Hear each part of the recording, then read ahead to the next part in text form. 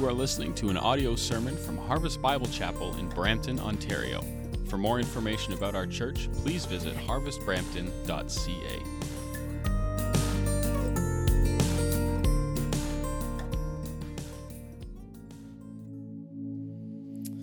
Amen. What a treat to worship with you all. Let's be seated, and as you are seated, you can open your Bibles to the book of Romans chapter 4. Romans chapter 4. If you don't have a copy of the Scriptures, if you don't have a Bible with you, the ushers will be bringing these Bibles down the aisles here, and if you just put your hand up, they'll be happy to give you one of these Bibles that should serve you well this morning. It is an absolute joy for me to be here this morning. Chris and Lisa Shipley are some of our dearest friends, and we have had the privilege of visiting here multiple times over the last number of years and watch the growth of this congregation. And it is just an absolute joy to see so many of you, but also to hear of your growth in grace as we ask about the church each time we're with the Shipleys. I also want to thank Pastor Ted, who I am glad can't hear me anytime pastors get rest. I'm a happy man. And so I'm delighted for his invitation to be here and thank him for it. And I hope I can serve you in the time that I am here.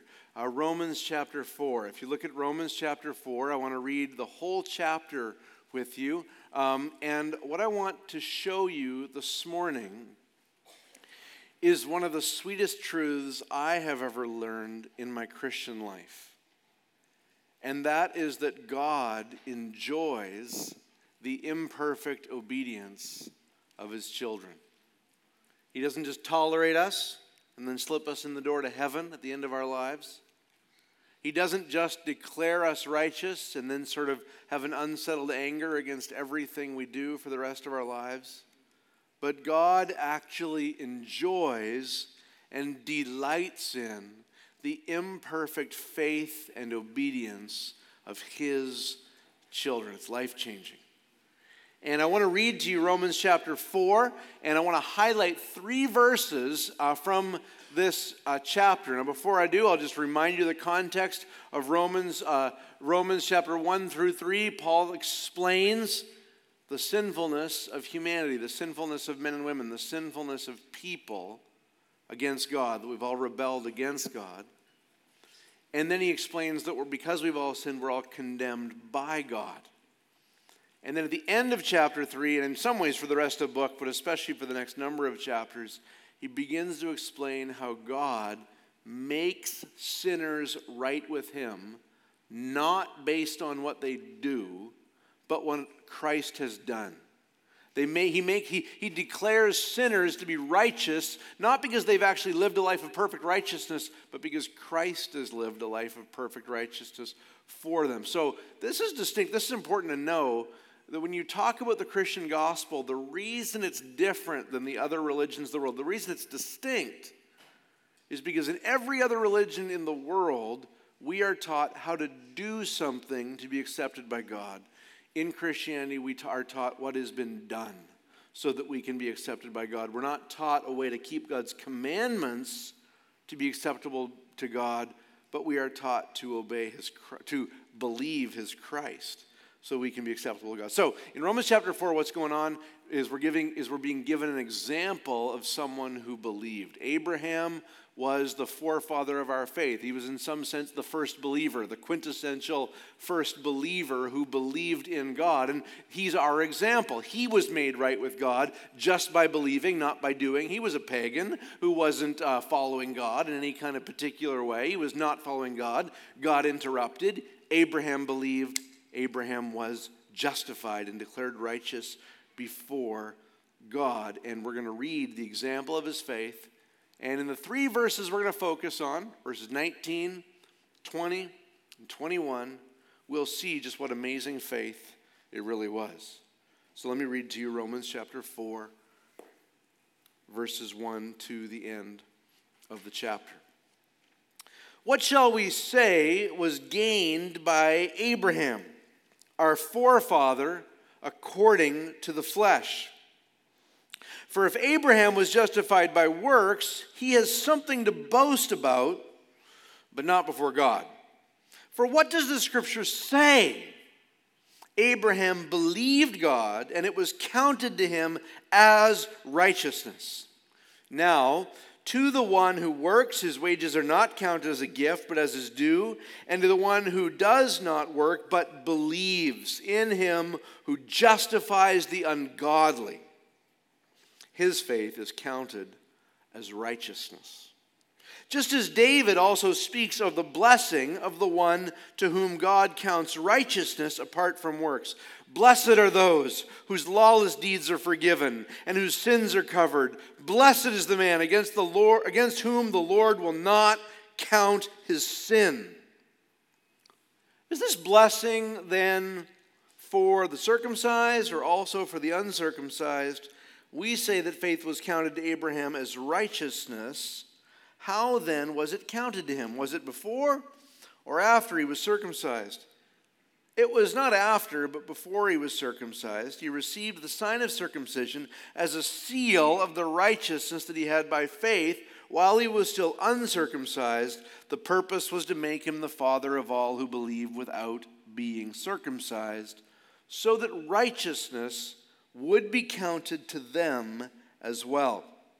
To make him the father of the circumcised, who are not merely circumcised, but who also walk in the footsteps of the faith that our father Abraham had before he was circumcised.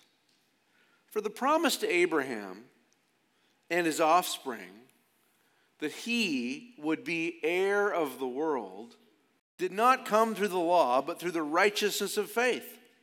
For if it is the adherents of the law who are to be the heirs, faith is null and the promise is void, for the law brings wrath, but where there is no law, there is no transgression. That is why it depends on faith, in order that the promise may rest on grace and be guaranteed to all his offspring, not only to the adherent of the law, but also to the one who shares the faith of Abraham, who is the father of us all.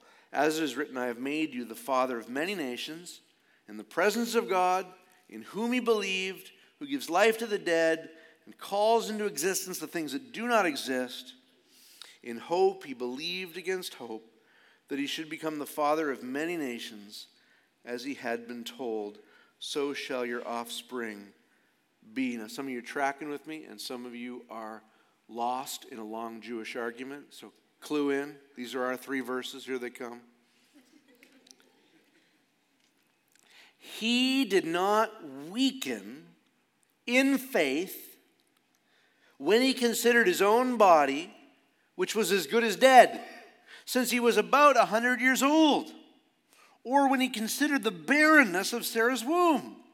No distrust made him waver concerning the promise of God, but he grew strong in his faith as he gave glory to God, fully convinced that God was able to do what he had promised. That is why his faith was counted to him as righteousness. But the words it was counted to him were not written for his sake alone, but for ours also. It will be counted to us who believe in him, who raised from the dead Jesus our Lord, who was delivered up for our trespasses and raised for our justification. Let's read those 3 verses one more time. Verse 18, 19, and 20. Don't miss how wild they are. It's not every day a voice from heaven promises a 100-year-old man he's going to have a baby, even though his wife has been infertile her whole life. Abraham was not a 100-year-old guy with a 25-year-old wife. He was a 100-year-old man with a wife who was just 25 years his junior. They were both as good as dead when it came to having kids. And yet, the Bible says, he did not weaken. That's verse 19. He did not weaken in faith when he considered his own body, which was as good as dead, since he was about 100 years old, or when he considered the barrenness of Sarah's womb. No distrust made him waver concerning the promise of God, but he grew strong in his faith as he gave glory to God, fully convinced that God was able to do what he had promised. This is God's word. Let's pray. Amen. Father, we come before you and we ask you now that you would come and speak to us by your word. Lord, we fellowship with those we love by talking to them. And we want to fellowship with you by hearing you talk to us. We pray, Lord God, that we'd talk back to you in prayer as you speak to us even this morning. Lord, we ask you above everything that we would have a sense of your presence as you speak your word to us. We ask specifically that you would save those who are unconverted this morning. And we ask specifically that all of us who have any sense of being under God's legal judgment would be freed to realize we are under his good, smiling pleasure in Christ as we walk imperfectly in him. We pray this in Jesus' name, trusting only him for our help. Amen. I want to begin this morning by telling you a story. And it's not a story from ancient history. It's actually a pretty recent story. It happened just a few weeks, maybe a couple months ago. And basically, it happened to me during the preacher's golden hour. Those few moments between the first and the second service, when you're trying to keep yourself collected. A young woman of the congregation walked up to me and asked me a question. Now, I had just finished preaching on this particular passage, the one I just read to you. Specifically, I had preached on how God had made a promise to Abraham that Abraham and Sarah would have a child, that this child would bring a blessing, and ultimately this child would be the Lord Jesus Christ, who would be the King of Kings and the Lord of Lords, the Savior of the world. I had been preaching on how strong Abraham's faith was, how unwavering it was, how unweak it was, if I can make that a word. I had been speaking on how Abraham was fully and totally convinced of the promise of God. In other words, I was telling people what a great example of faith Abraham was to believers, is to believers today. No weakness in faith, no unbelief making him waver, fully convinced. And I was doing this because of a commitment that this church shares. I want to preach the Word of God without apology. I just want to say what the Bible says. And so after I was done saying what the Bible says, that Abraham was fully convinced, didn't waver, was totally strong, this young woman walked up to me inquisitively, and she asked the question, "What about Hagar? If Abraham had such strong, unwavering, unweakened faith, what is the deal with Hagar?" Now, some of you are sitting here and saying, yeah, that's a good question. And what is the deal with Hagar? But others of you are sitting saying, who is Hagar? And if we're honest, there are probably not a few sitting here this morning saying, what is a Hagar? And I want you to know that Hagar is a person. And not just any person, not the comic book character, Hagar the Horrible, which you can find in the Sunday Funnies. And if you're my age, I should assure you that this is not Sammy Hagar, the second lead singer of Van Halen, just in case anyone was concerned. This Hagar is the servant girl, the slave girl, who belonged to Abraham's wife Sarah, who Sarah gave to Abraham so that she could bear a child not for Abraham and Hagar, but for Abraham and Sarah. In other words, Hagar is the woman that Abraham and Sarah used to get a child for themselves. Hagar is a slave girl whom Abraham and Sarah used to have the baby Sarah could not have. Abraham took Hagar into his arms, and he took her there to fulfill God's promises, and he was taking her so that he could fulfill God's promises with his own hands. That's who Hagar was. And so when I was preaching the whole Word of God without apology, talking about what strong, unwavering faith Abraham had, you now get a sense of what was meant when my sister walked up to me and said, "What about Hagar?" It's like if I was going on and on about how Bill Clinton was my favorite president and the best of all the U.S. presidents, and someone had come along and said, "What about Monica Lewinsky?" That's the kind of thing that's happening here. This sort of questioning that if this person is so great, how can they have done something so bad? And Hagar really is bad. Hagar is actually part of one of the really awful stories of the Bible. She is actually part of the background story behind the legendary Canadian author Margaret Atwood's book, The Handmaid's Tale.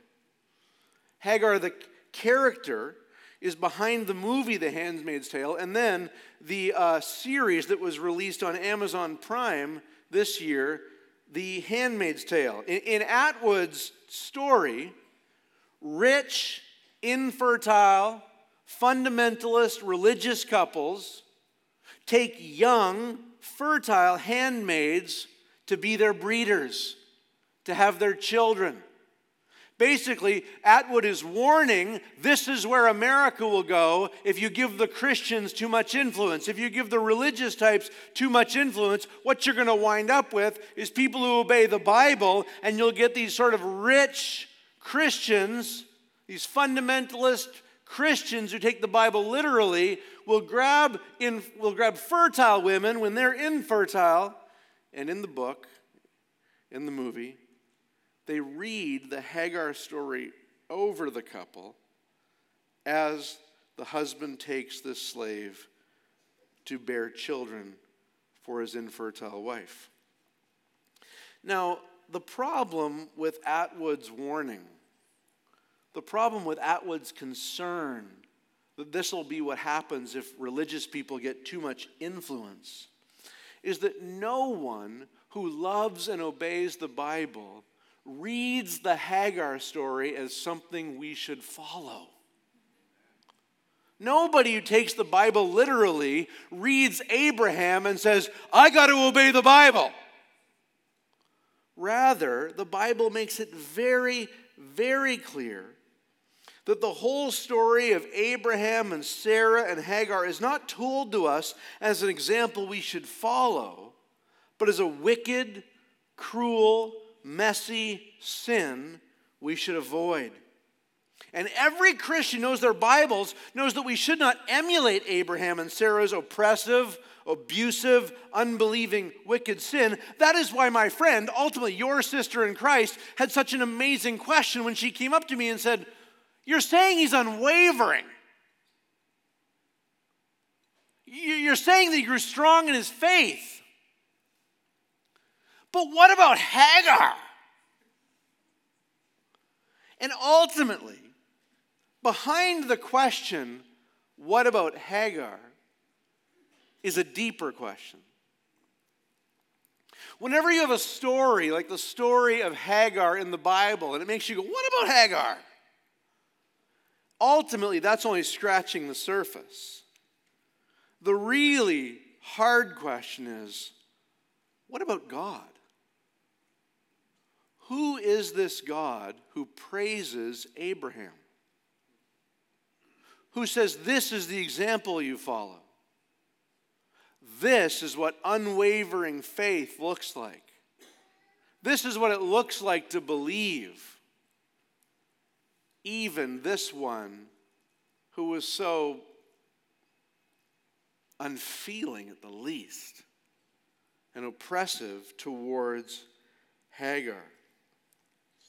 How can God know about Abraham's faults and say such glowing things about his faith? Now, this is not abstract theology, is it?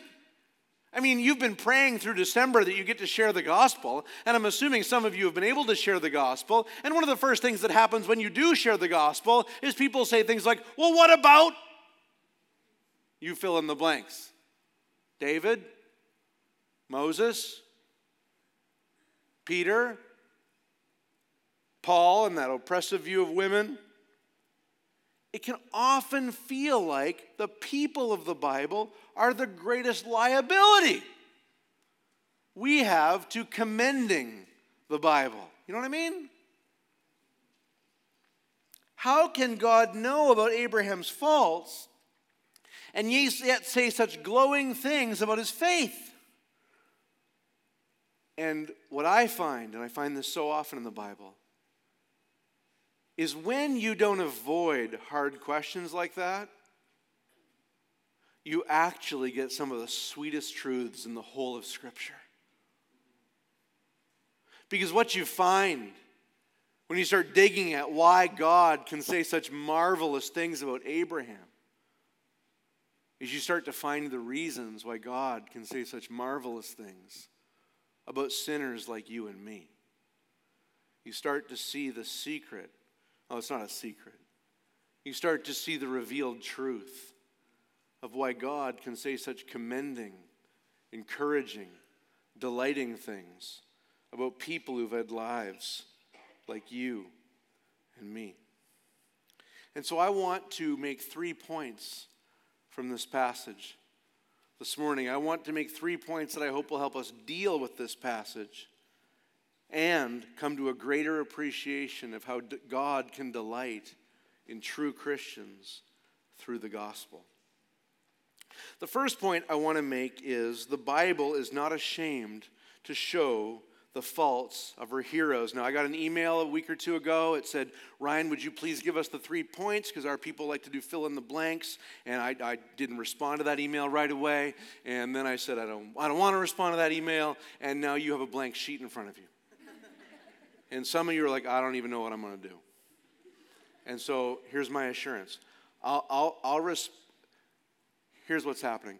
I just wanted there to be more blanks for you to fill in. And so here it is. First point. The Bible is not ashamed to show the faults of her heroes. The Bible is not ashamed to show the faults of her heroes. In the 1660s, Sir Peter Lely was appointed to be the King of England. At that time, that was Charles II. So in the 1660s, Sir Peter Lely was appointed to be the King of England's principal painter in ordinary. So we would basically say the Prime Minister's photographer. This was the guy who was hired to Photoshop the king and make sure he looked good. And I read a little bit of the history of this. It's kind of fascinating. Back in the day, what the kings wanted in their painting is they wanted really big calf muscles. And so if you had a king who's a little weak in the calf, Lely was a little bigger to fill him out. And over the course of Sir Peter Lely's life, he was not only the principal painter in ordinary for Charles II, but when Charles II was deposed and Oliver Cromwell, the Bible-believing Christian, who would call himself the Lord Protector of England, when he became the king, sorry, not the king, but the Lord Protector, is a lot like a king though, Peter Lely set about to paint him, and Oliver Cromwell said to Peter Lely, "Paint me, warts and all."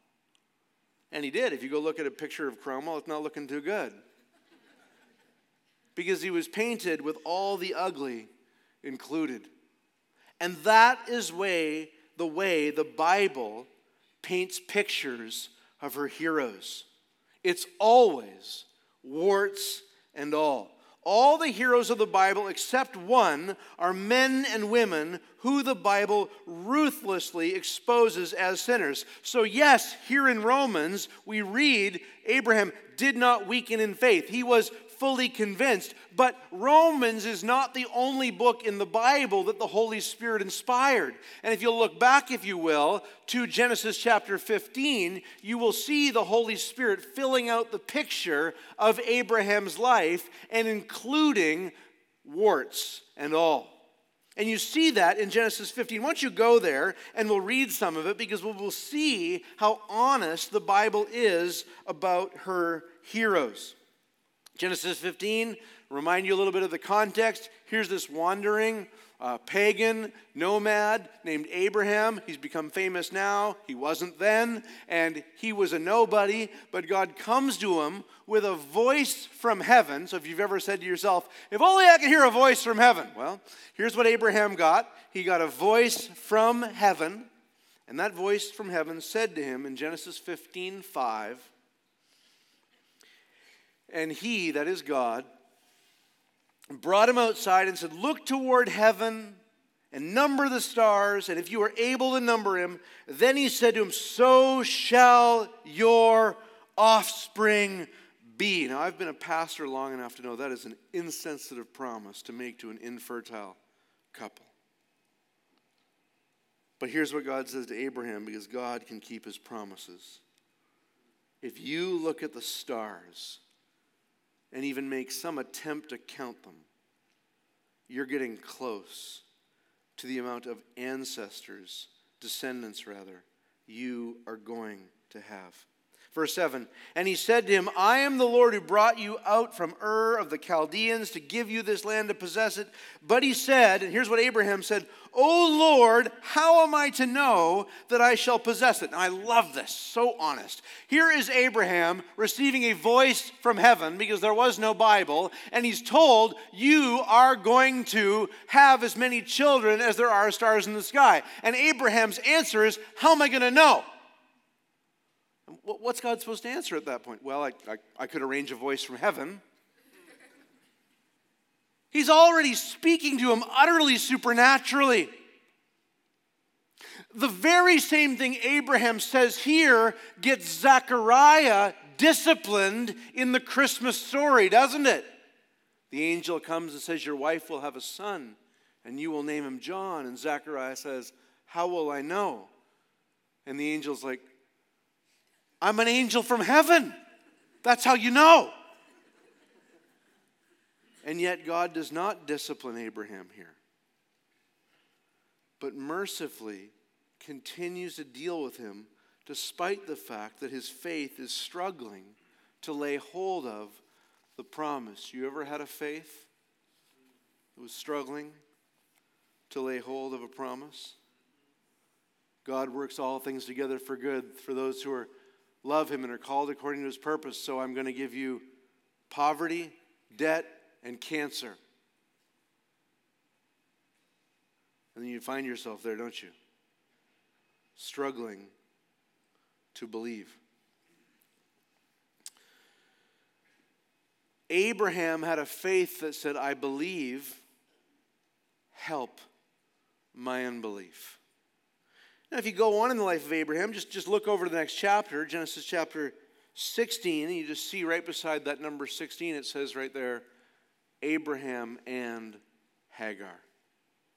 And so right after his struggle with faith, he just plain falls flat on his face and decides, well, maybe I can fulfill this promise by grabbing my handmaiden and having a child with her. But when we get to Genesis 17, it's not like Abraham has all of his problems worked out. It's not like Abraham is now a super believer, even when we get to Genesis 17. In Genesis 17, God is coming to Abraham. He's saying, hey, we're in a binding relationship. We're in a covenant. I'm totally committed to you. I'm going to do you good. And then in Genesis 17:18, put your finger there if you're there. Genesis 17:18, it says this. As for Sarai, your wife, you shall not call her name Sarai, but Sarah shall be her name. I will bless her, and moreover, I will give you a son by her. I will bless her, and she shall become nations. Kings of people shall come from her. Then Abraham fell on his face and laughed. Now, there are many meaningful expressions of faith, but this is not one of them. He fell on his face, and he laughed and said to himself, shall a child be born to a man who is 100 years old? Shall Sarah, who is 90 years old, just 10 years his junior, bear a child? And then Abraham, this is classic, maybe you've done this. Abraham suggests a better way to the Almighty. He says, oh, that Ishmael. Now, FYI, Ishmael was Hagar's son. He's still going back to that. Oh, that Ishmael might live before you. The ESV Study Bible has this great note, so understated. Abraham's reaction indicates that he considers God's promise that Sarah shall bear a son as, to say the least, highly improbable. I love it. Romans says he doesn't weaken in faith when he considered his own body, which is as good as dead. But Genesis fills out the picture and shows us this was not a man who instantly microwaved up some perfect faith and never wavered for the whole of his existence. But he was a man who doubted God's promises, struggled with God's promises, sometimes fell flat on his face and took the completion of God's promises into his own hands. And this is completely consistent with the way the Bible speaks about all of her heroes. Noah gets out of the ark. Boy, if ever there was a time you should just have a praise and worship service, it's right there. But Noah gets drunk. Moses is a hothead who murders an Egyptian to accomplish the plans of God.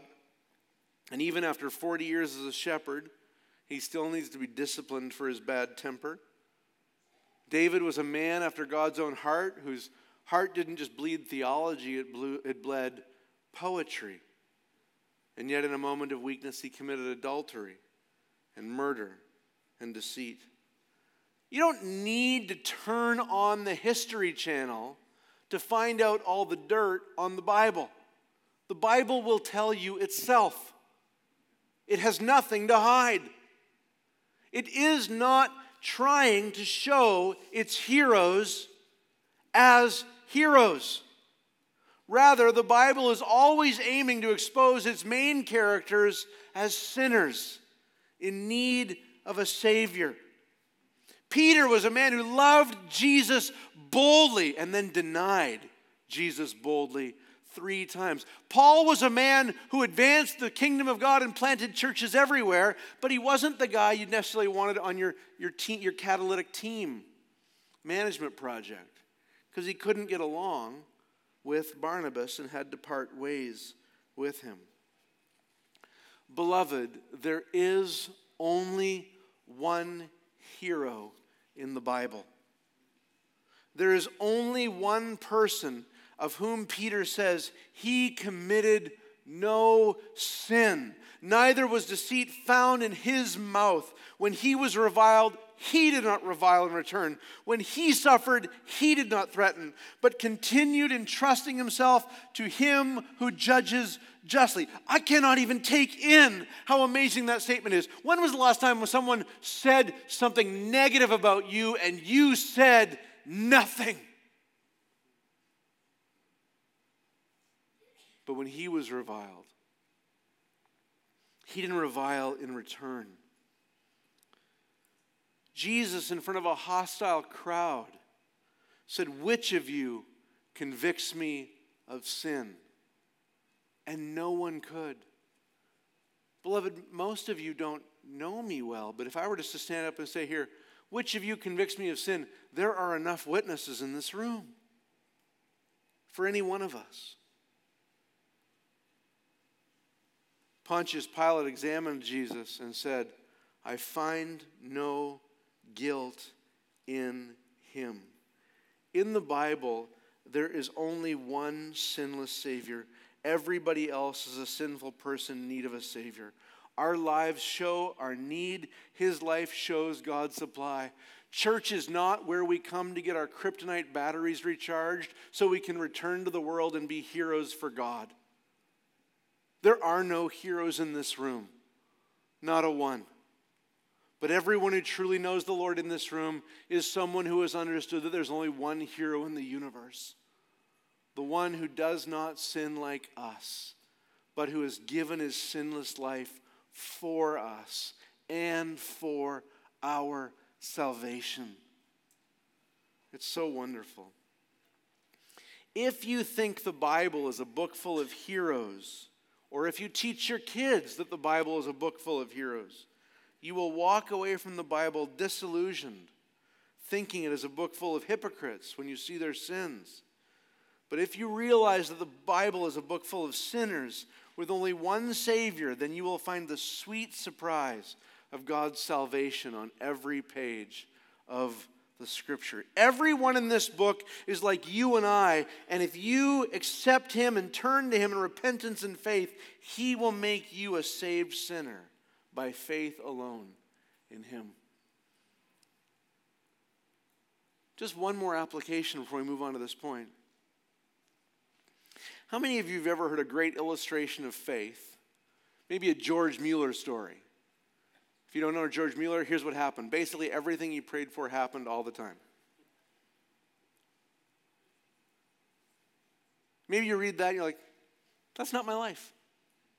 And then you go to the Bible and you see, man, these guys were just so awesome. I'm not like these guys. Maybe you need to read what they were actually like. They believed, but they needed help with their unbelief.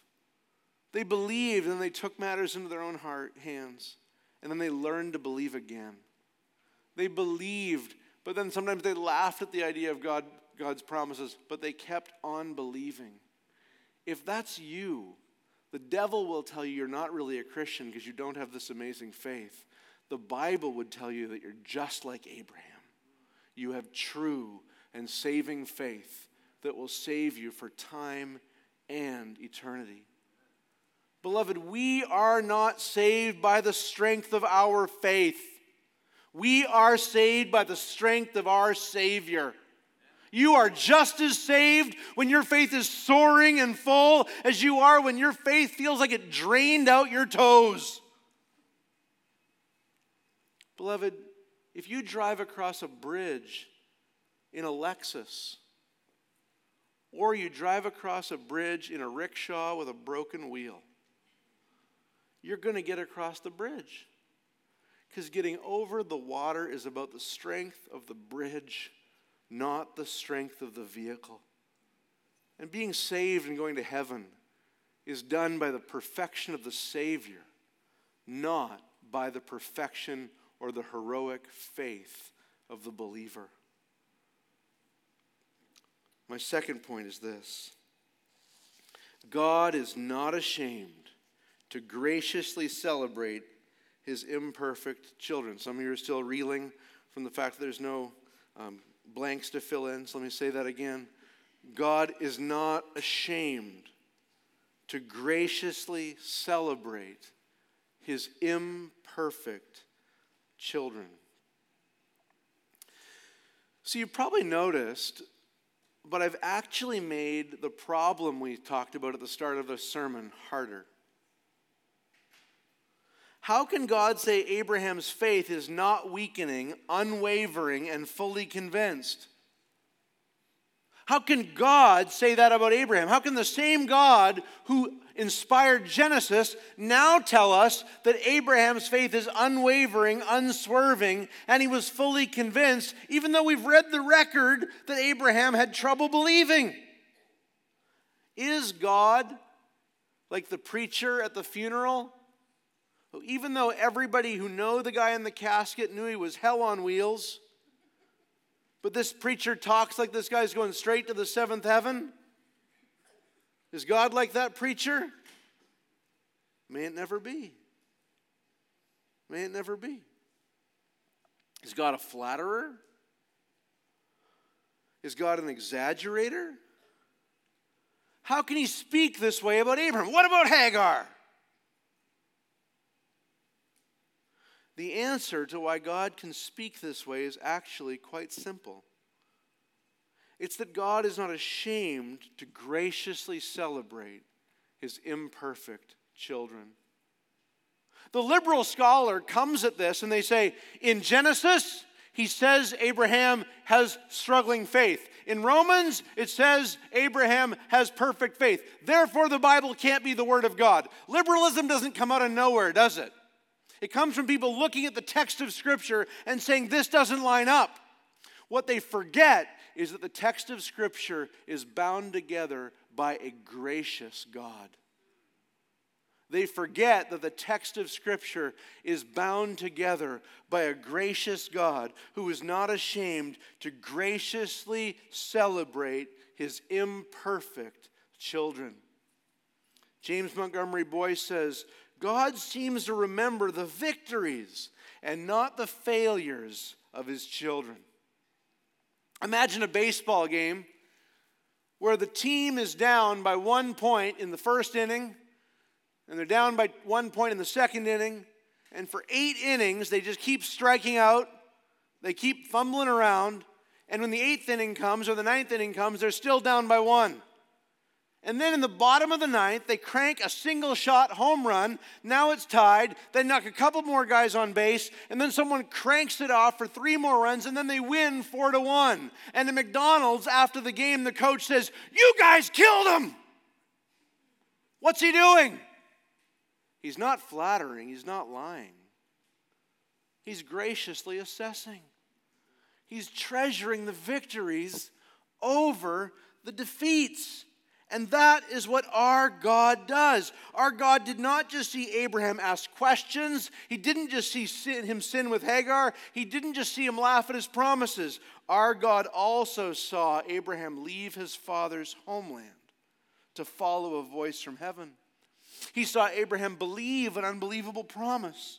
He saw Abraham rise in faith when he looked at those stars and believed God's promises. He heard Abraham laugh, and then he saw Abraham circumcise all of his household with the mark that said, God is going to keep his promises to me. He saw Abraham looking for and living for a city whose builder and maker is God. He saw Abraham take his son Isaac, the son of promise, the son that came to him when he was 100 years old, and he saw him ready to sacrifice him because he had such deep trust in God. He saw this Abraham, and he saw the whole of his life, not just his worst moments. And in the spirit of seeing this whole life, God says, oh, he didn't weaken. He grew strong. He is my child, and I see the highlight reel far more than I see the foibles. Oh, beloved, you wives should understand this attitude in God.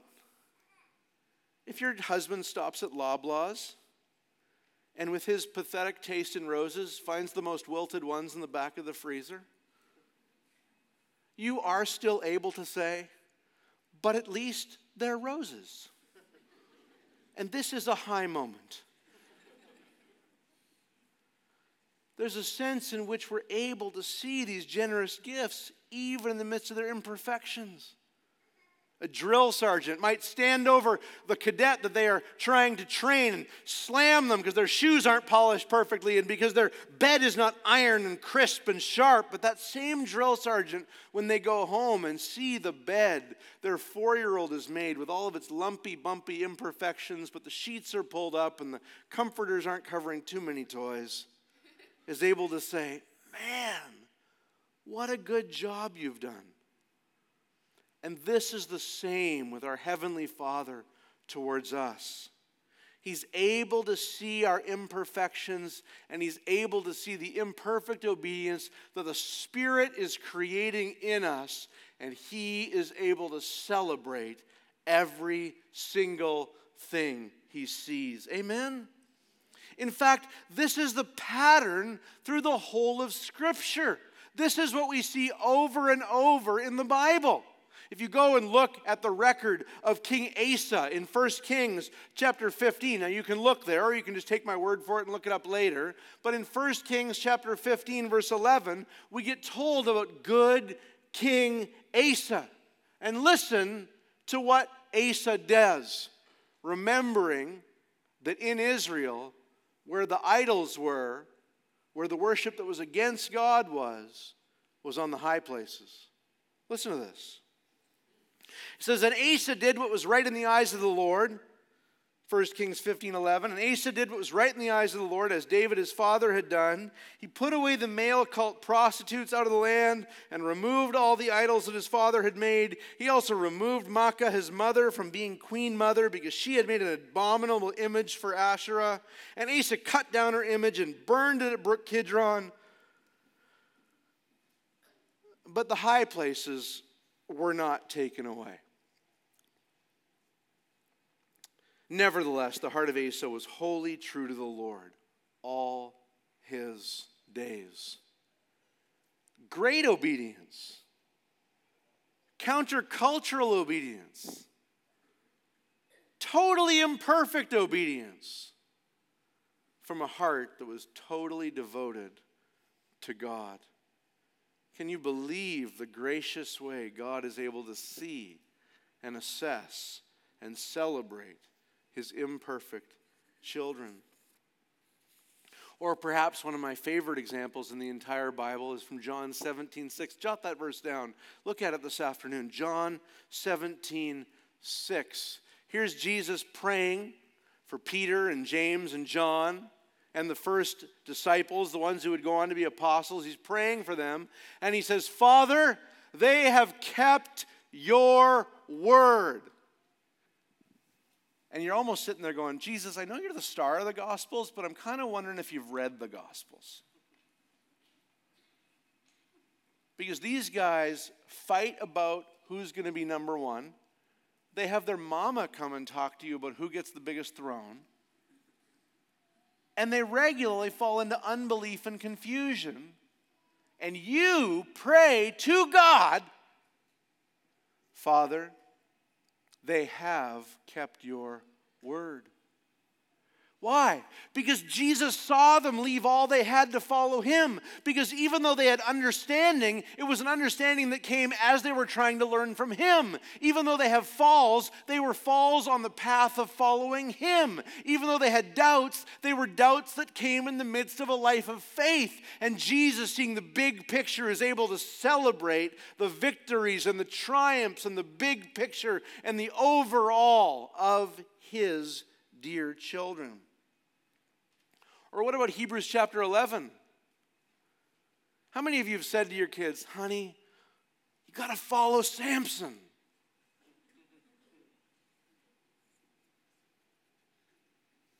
And yet that's what the writer of Hebrews writes. He says we're surrounded by such a great cloud of witnesses, including Samson. Why would you mention Samson? His life was marked by falling on his face sexually all the time. Because God remembers this marvelous moment where Samson's faith is rekindled and he kills all the Philistines to advance the kingdom of God. And he remembers Noah, who got drunk mostly for the ark he built. And he remembers Moses, who murdered mostly for the patience he had in leading the people out of Israel. He remembers David, who had a heart after his, even though David fell. Do you see the gracious assessment God is making of his people? We see this again in the Corinthian letters, don't we? You do know that the Corinthians get blasted on basically every side, right? And yet Paul starts the letter, because of the grace of God that was given you in Christ Jesus, that in every way you were enriched in him, in all speech and all knowledge. Even there, Paul is noticing the grace and celebrating the grace present in the Corinthians. Now, surely in this room, there's someone with enough sense of justice, enough sense of what's right and what's wrong, to be saying, how can God do this? How can it be right for the holy God of the universe, for the God who dropped Uzzah dead for one sin, and the God who struck Ananias and Sapphira dead for one lie? How can it be right for God to overlook all these sins and to celebrate all the graces? And if you're asking that question, it's a good mark of your understanding of the God of the Bible. And here's how God can overlook all of these sins and celebrate the graces. It's because he doesn't overlook one of these sins, but he pins them all to the flesh of Jesus on the cross. And Jesus, when he hung on the cross, was paying for all the imperfections in Abraham's faith and all the sins in Samson's life. and all the sins and imperfections in your life and in mine. And God is able to celebrate the graces and the goodness in our redeemed lives because first, our sins are covered by Christ's righteousness, and second, what God is watching is the real birth of the work of the Spirit. How many of you have ever gone to visit a newborn in the hospital, looked down at that squished little face and said, "Can't even walk"?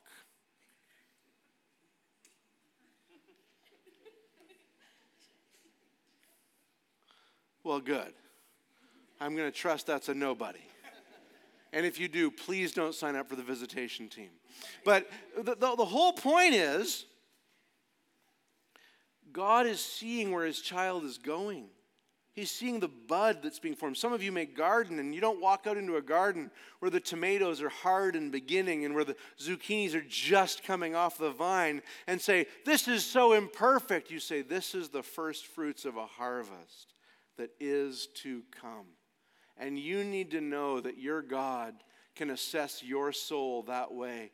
Though the flower of Christ-likeness is not fully budded in your soul, as the leaves unpetal and unfurl, God sees where it's going, and he is marveling at the beauty of what is becoming in your life. Here's my last point. Not only is God honest about the sins of his people, and not only is God able to celebrate the imperfect obedience of his people, but all of this, here it is, all of this should shape the way we imperfectly follow God. It should shape the way we see Christians with glaring faults, shouldn't we? If you've been in the church, say, longer than a day, you've recognized that Christians have some glaring faults. I love the quote from one pastor. He says, "I've pastored 3 churches in my life. Each time I wanted them to become the New Jerusalem, but sinners kept showing up and asking for baptism." And sometimes those sins are so last week, yesterday, this morning in the car, right now sitting beside me, that it can be hard to extend grace to those people. If we met Abraham while Hagar was pregnant, you'd get a different picture of the man than if you met him leaving his parents to follow the bare word of God. In one, you'd see his worst moment. In the other, you'd see the trajectory of his life. It's so vital that we look across the people of the church and see the trajectory of where they're going, not the bad moment from last week. The story is told of a great preacher named Charles Simeon. Simeon was a preacher in the 1700s, and Simeon I take great comfort from because even though he's mightily used of God in his preaching ministry, he struggled with a bad temper.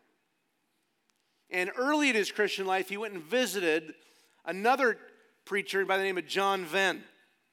And while Simeon was visiting Venn, Venn's servant came out to sort of help Simeon with something. I think it was to get on his horse. And apparently the servant was having a bad day, didn't serve Simeon well, and Simeon lost it on the servant.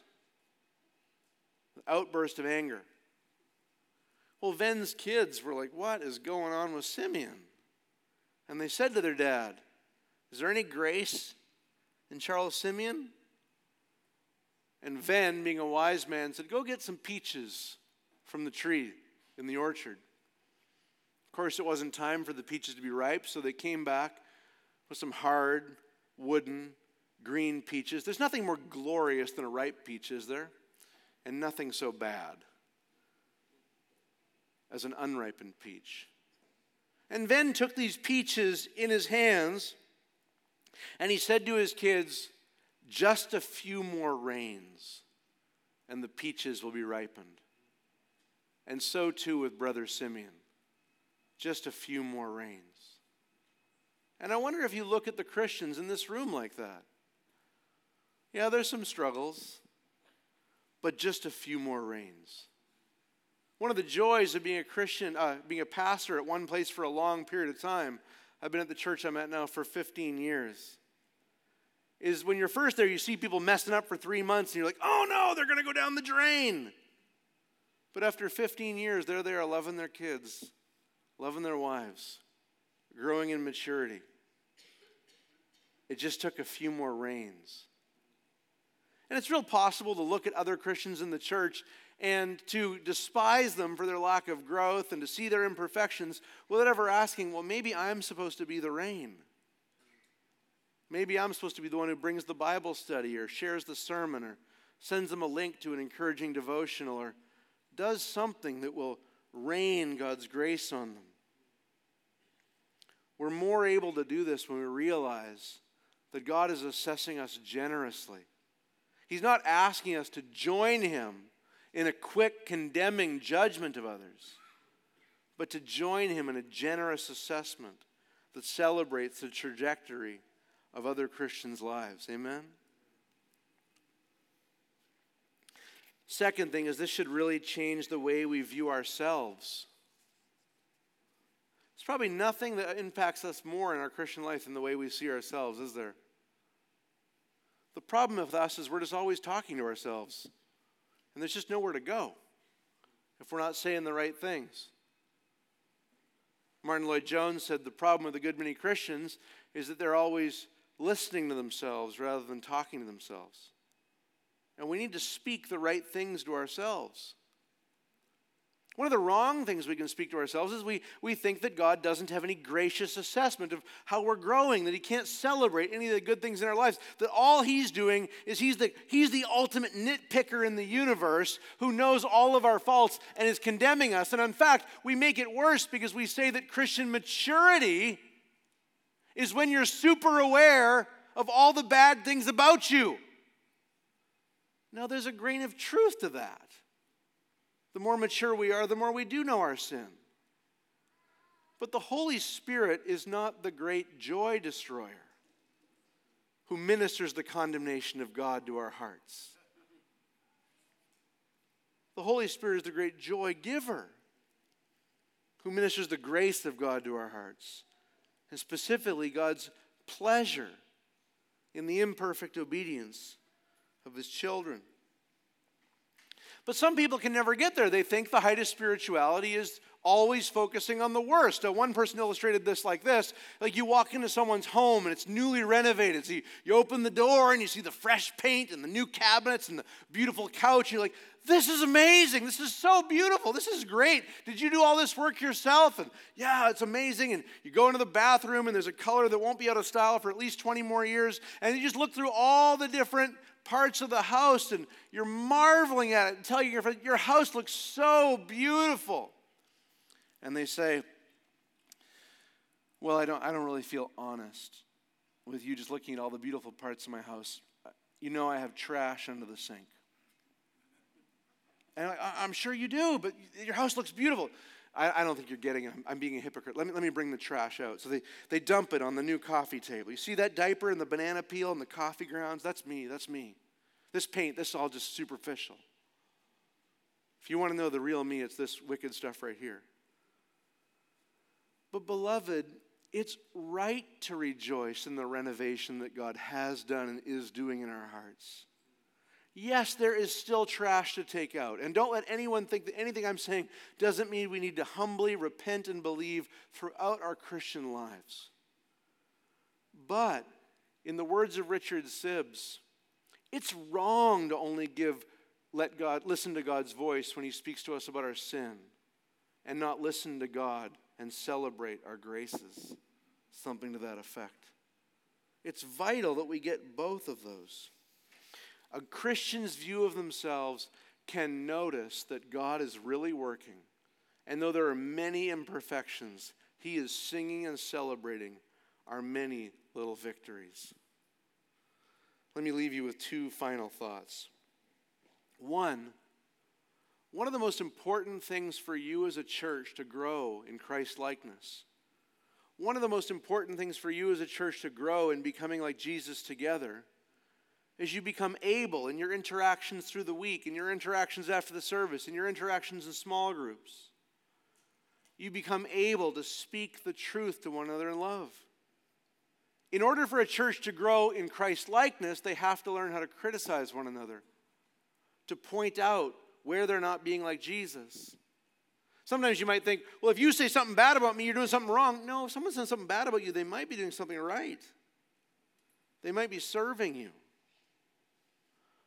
But you'll never see that culture where there's that right kind of criticism and that right kind of critique. You'll never see it flourish unless there's also a culture of celebration. And unless there's also a culture of just cherishing and loving all the good things. If you think that the people in your church are critiquing you all the time and then they have the spiritual gift of extra condemnation, you're not likely to open up your humble soul to all of that. Most of us will fall apart long before that. But if you know that God is working and He is celebrating all your little baby steps and He's rejoicing in them, and then you know that the people around you celebrate them and they notice them and they're celebrating them too, that kind of culture is the sort of culture where people can critique and it's not devastating. It's constructive, not condemning.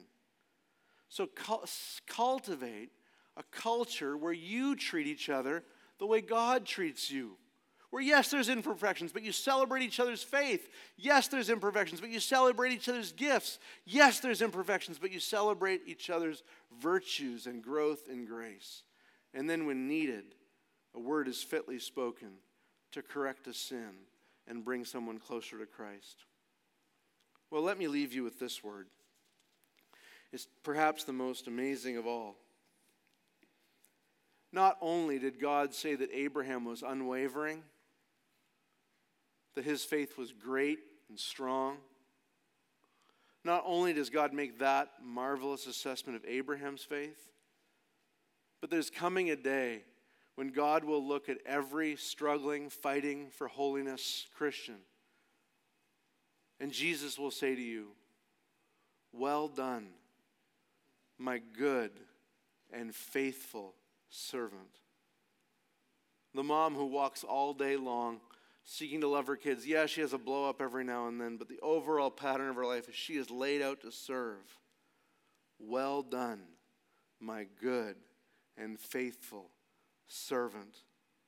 Can you imagine that people like you and I, people who can't be part of the heroes of the Bible because there are no heroes in the Bible except Jesus, you and I, as we walk imperfectly, stumbling towards heaven, seeking real and true holiness, we are going to come to the face of Jesus, and He is going to greet us with this generous assessment. Well done, my good and faithful servant. Let's pray.